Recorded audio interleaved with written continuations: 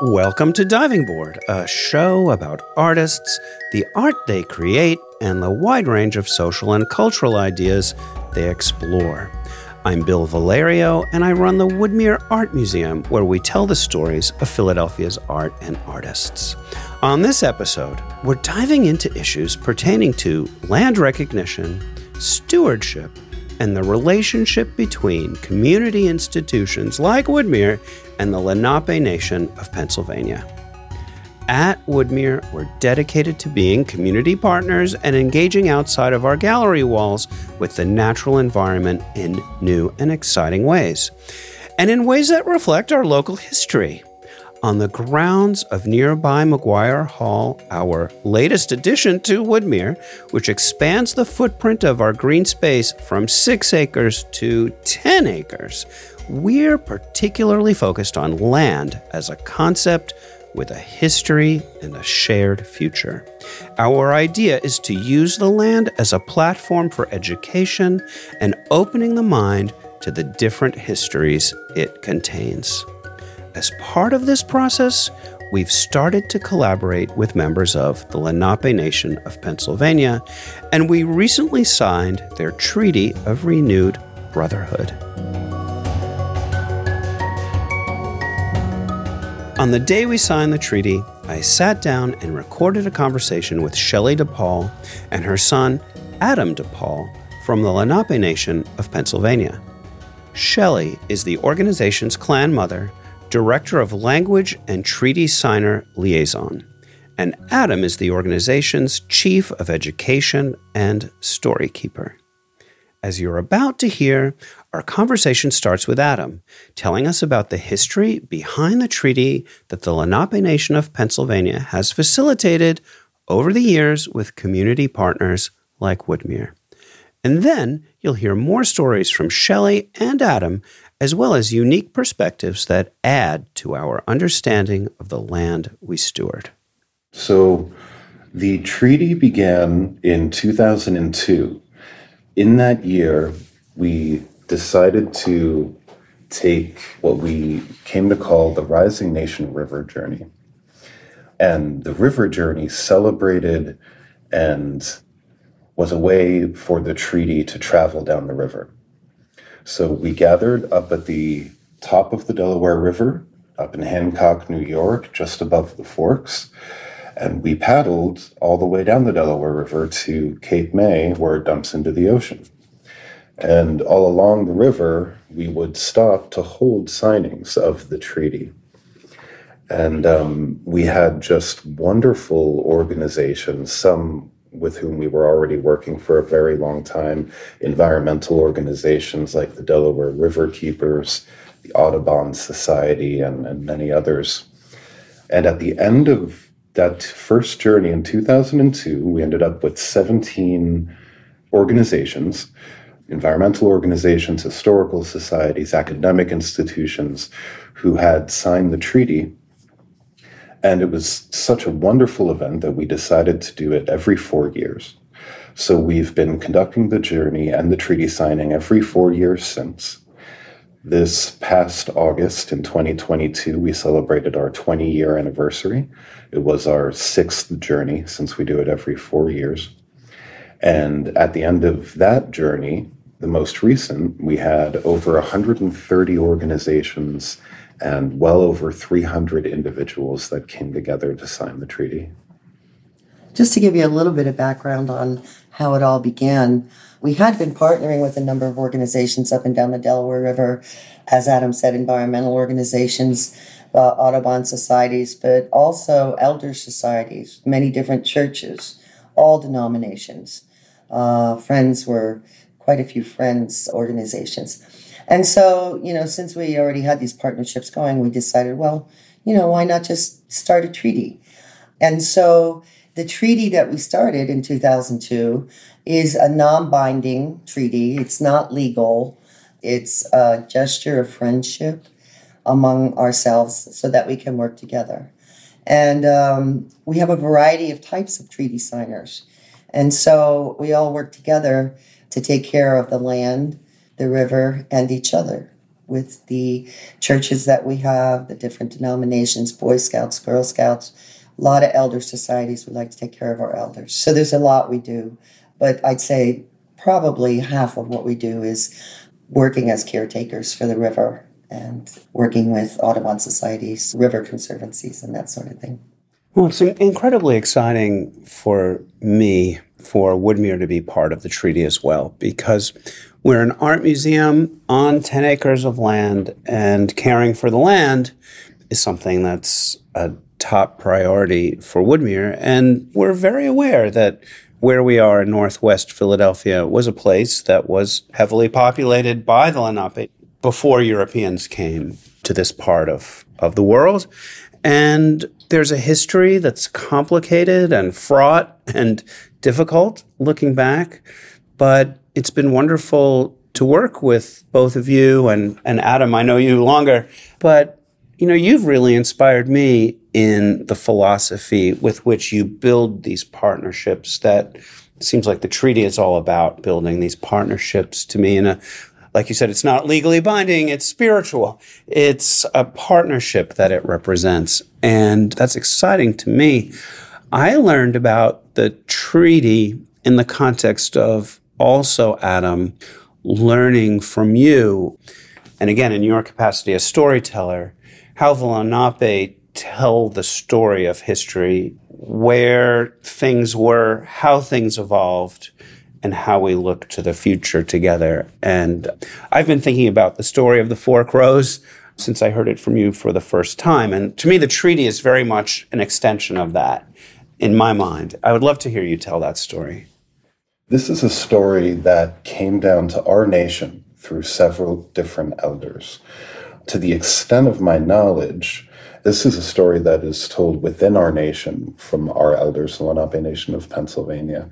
I have not heard of our other nations across the country telling this story. Not that I'm aware of. Yeah. So just with that clarification, this story did come down to us through several different elders who had no contact. Their families, as far as we know, had no contact through their lineage here. And it's very short, and it goes like this. It was said, a fox will be loosed upon the earth. It was also said, 4 crows will come.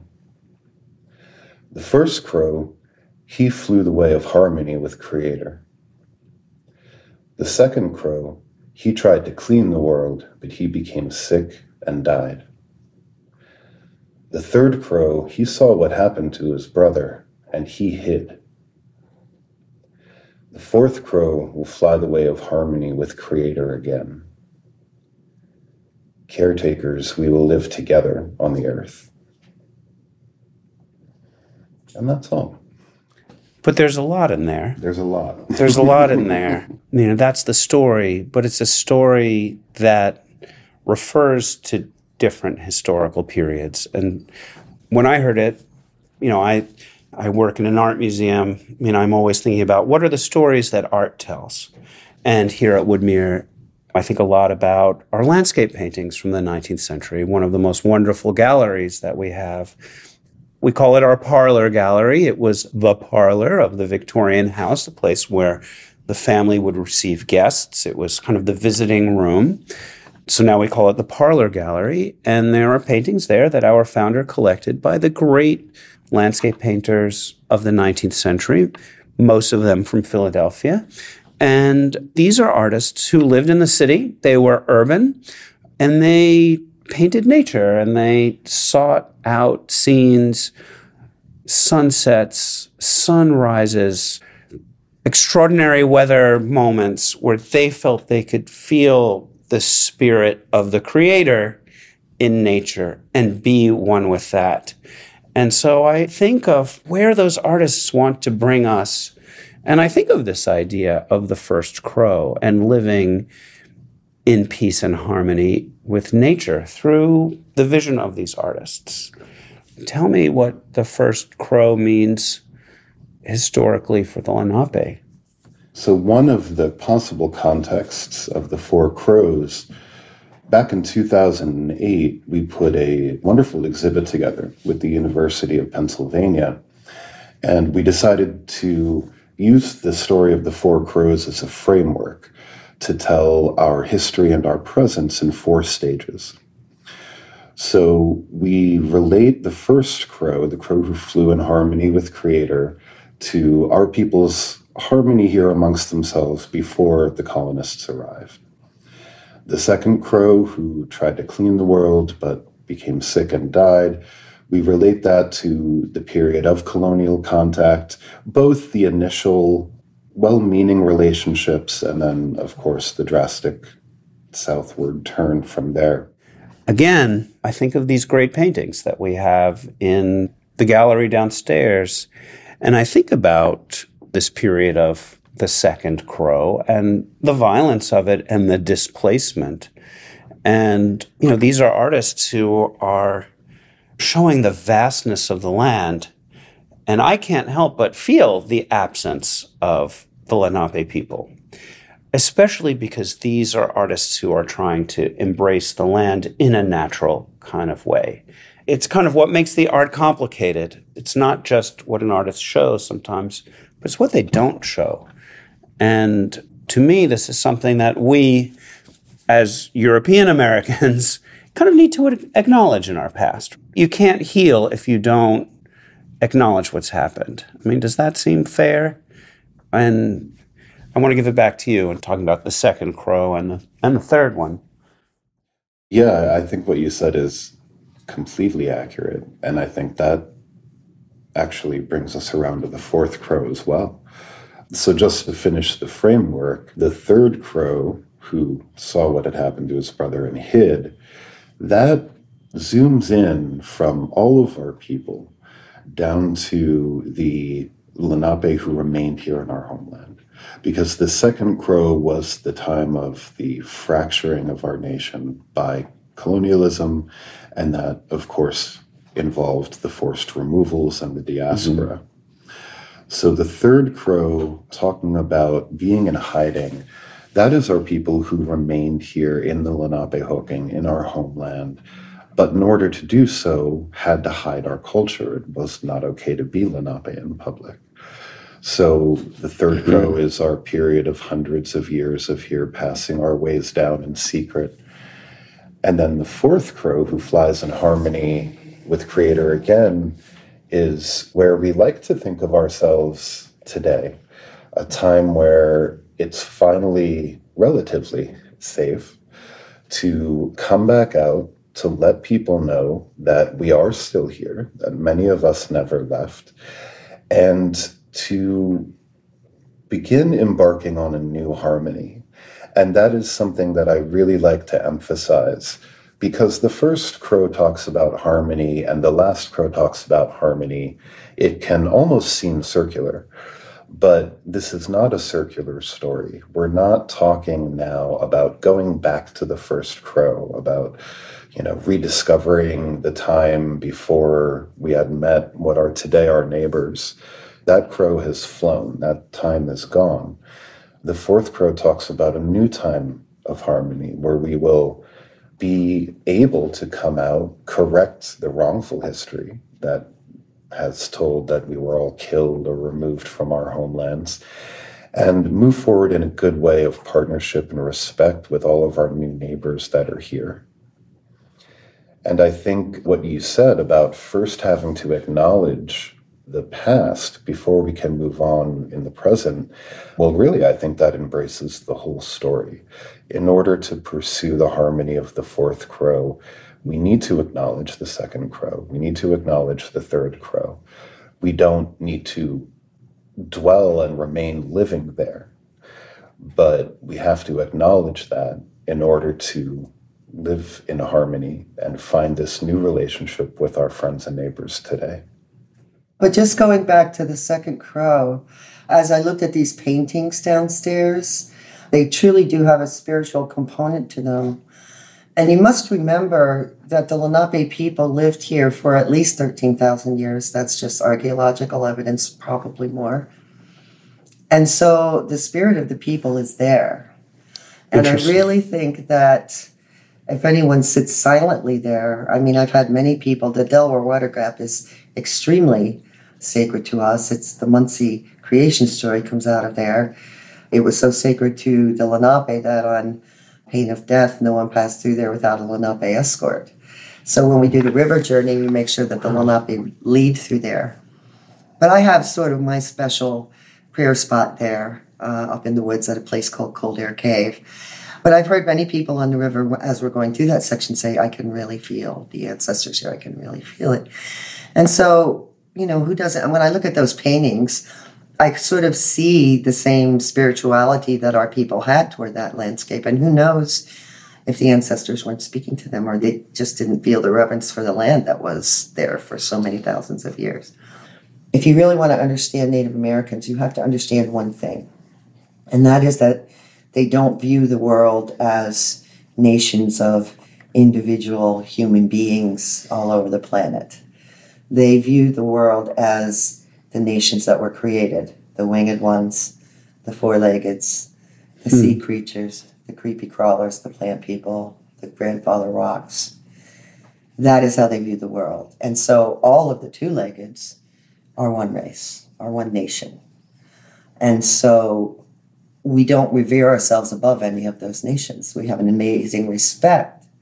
And if you look at these natural objects as equals, a great amount of consciousness comes to you. And I don't want to get hokey or anything, but they do speak to you.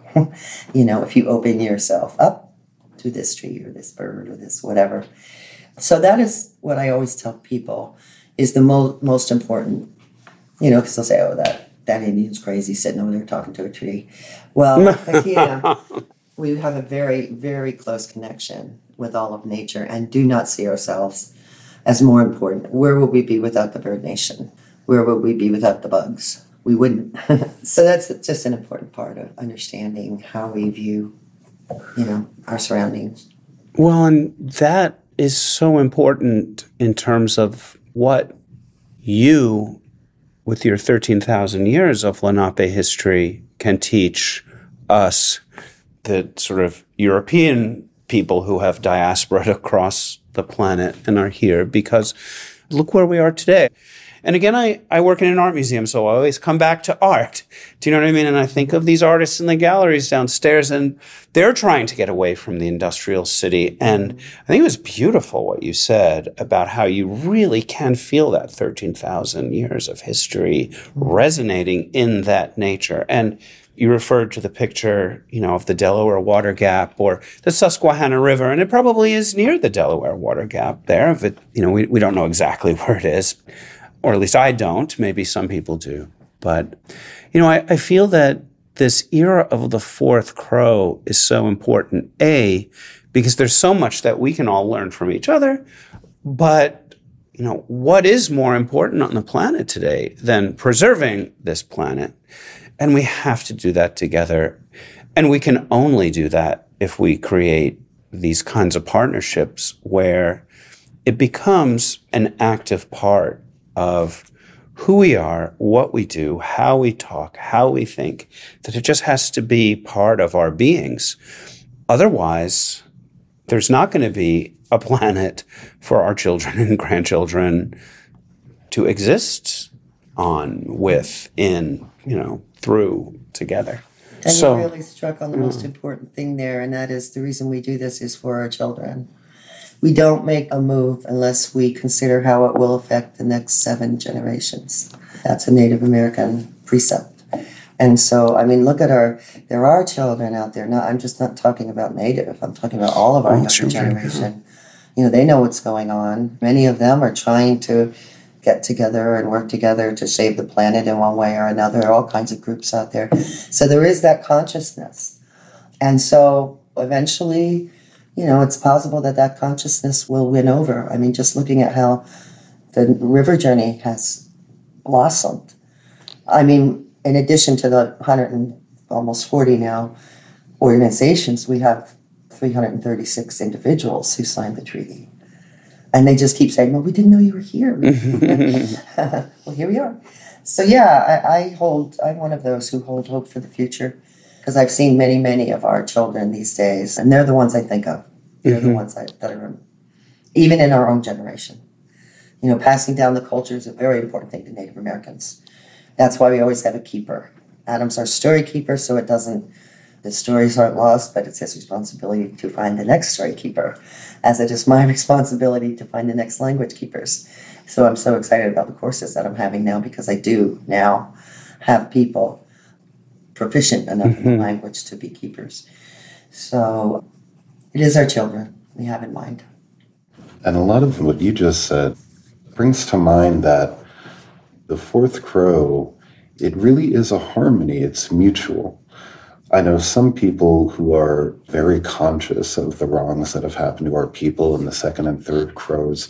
Sometimes they approach the treaty signing or the fourth crow like, it's a time for us to apologize to you and kind of be subservient or something like that. And again, while it is vitally important to acknowledge the past, that's not what the fourth crow is about. It's about coming together in a harmony, in a friendship that is beneficial to all of us. And some of the things you mentioned, our ancestors lived in a different world. Yeah. We have challenges today that our ancestors didn't know. Of course, they had challenges that we will never know. But our ancestors never had to deal with microplastics, industrial pollution, fracking. These are kind of new challenges that we face. And also, of course, our pre-diaspora, our first crow ancestors, didn't have to deal with their erased history. That happened through colonialism. And the treaty asks two main things of its signers. It asks that they acknowledge the Lenápe people as the indigenous people of this land and help promote that knowledge and tell that story however they can. And it asks that they, in whatever capacity they can, act as good stewards of the environment. And through some of the amazing partnerships that we've established through the treaty and our partners have really helped us navigate what those things mean in the contemporary world. On the environmental side, just as one, for instance, some of our oldest treaty signers, our original treaty signers, were the Friends of the Wissahickon and the Lower Delaware Wild and Scenic. And today I'm actually our nation's representative on the board of directors for the Friends of the Wissahickon and on the council for Lower Delaware Wild and Scenic. They have offered that space to us so we can continue our timeless role as stewards into what that means today. And the same with telling our story, the same with education. I mean, you folks here, you have already more than fulfilled the call of a treaty signer in some of the wonderful programs we've already done. Just having us here, giving us a chance to tell our story, that is promoting awareness, that is correcting the wrongful history. And it's also through our partners. Like I said, you jumped the gun. You started doing those wonderful things before you signed the treaty. But it's our treaty signers that also help us correct that history. We have to join our voices together. And I think that's what we seek to do at a museum, is create a place where the voices can be heard. The voices of artists that speak through the art and the voices of people who connect through the art and are living in the world today. And I don't think there's anything more important than clean water, clean air, and clean earth for the future of existence. And I love that you bring up the Friends of the Wissahickon, an organization that I love to death. And I didn't know about your involvement there, Adam, which is wonderful. And Ruffian, who's the director there, is a good friend and really wonderful. So we're going to have to bring her into the podcast too, because Ruffian is fantastic. Yeah. And everyone else there at the Friends of the Wissahickon. But I'd love to talk about art and nature and responding to you about, how do we interpret the past in the present? Because, the artists of the 19th century, they looked out on nature and they create a window on nature. I think that people today have a very different attitude. We're not just looking out at nature, like we are in nature. Like you are on the river. Sure, you're getting wet and your feet are in the mud. You smell it, you hear it. Yeah, Grandmother Shelly is definitely the person to talk about that. But just before I pass the mic over there, I wanted to bring up something you reminded me of. You had played with a couple different prepositions when you were talking about nature. You said in nature, on nature, around nature. And in the Lenape language, there's no word that translates into nature or environment in the way we think of them in the colonial sense. If you think about it, when you say those words, and it really becomes evident when you start playing with those prepositions, in our European tradition, we think of nature as something you are in, or you are on, or whatever preposition you use, it's something other than yourself. There's you and the nature or the environment that you interact with. That doesn't translate in the Lenape language. We don't have a word that separates all of our relations from ourselves. Like I said, that just came to me while you were talking, but I think it goes back to a lot of what we were talking about before. We must be of the same mind. Actually, I heard this first from a rabbi. I have a part of a number of interfaith organizations and have been invited to speak. And Sister Mary Elizabeth Clark invited me to speak at one of hers from the Sisters of St. Joseph here in Chestnut Hill. So one of the first people that got up was a rabbi. And we were talking about earth issues and environmental issues. And the first thing he said was, we need to stop using the word environment because that assumes that you're viewing nature as something outside or around yourself. And like I said, the reason I brought up the native view of the world is that you truly have to really believe or realize that we are part of nature and that we communicate with all these parts of nature. So anyway, we're thinking that at the exact same time. Well, language is so interesting. Being conscious of the intricacies of language and how it is that the formulation of language is a measure of how you view the relationships that govern the universe. And so, I mean, it's so interesting for me that you would pick up in my language, in nature, out there in nature, or standing in nature or environment. And that's really something that gives me something to think about in terms of how am I going to be thinking about my language going forward? And, and that's a gift. That really is. And so I thank you for that. And speaking of language, if you learn the language encompasses that.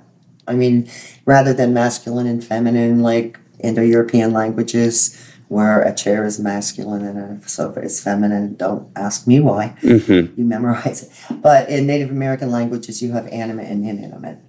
And so the things that they consider animate are really, of course, many natural. And you have to use an animate verb. He or she is, So taking the language is a real great experience. So it's things that are alive and things that are not alive? A blanket is inanimate, but a bird is animate. Of course. But there are other things. Trees are animate. A few unusual things like buckets and spoons. We're still trying to figure those out. But it helps you to just view the world that way. And there's a whole different verb structure for animate things than there is for inanimate things. In the English language, we have idiomatic expressions with color. Like if I said, I'm feeling blue, that means I'm feeling down. I'm not happy today. I'm feeling blue. And I was wondering if those kinds of we say green with envy, for example, is another English expression. I've never heard of any colors being associated with emotions. With moods. In the language. Not that they weren't. I mean, colors hit you on a subliminal level. You know what I mean? So who's to say that? I don't know. But I mean, to me, blue is the sky and it's gorgeous. You know what I mean? Green are the plants. So we're looking at a painting and there's a blue sky and the light in the sky is animating everything that we see in the painting. Shadows, light. So you would use the animate form of the color blue there. But if you were talking about, that man's shirt is kind of gray blue, I assume that's the inanimate. That's right. And I think what makes a conscious person is to be able to see past the assumptions that we just take for granted. And to me, that's part of what a museum is about. Mm-hmm. I mean, a lot of people in museums say this, but we don't collect art. We collect people, and people engage with each other through the art. And that's the purpose of the museum's existence.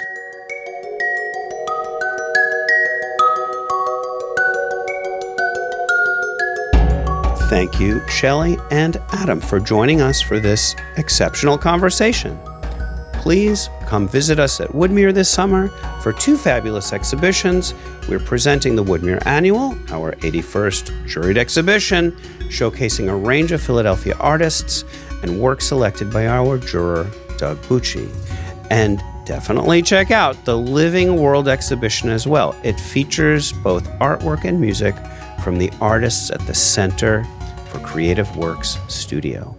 We also have an outdoor summer evening jazz program that explores great history of local music, and it's fun with a picnic basket, a friend, and a bottle of wine. For more information about these and other events at Woodmere, follow us on social media at Woodmere Art and online at woodmereartmuseum.org. Diving Board is produced by Stephanie Marutis of Cuvenda Media and mixed by Brad Linder. And I'm Bill Valerio. Thanks for joining us.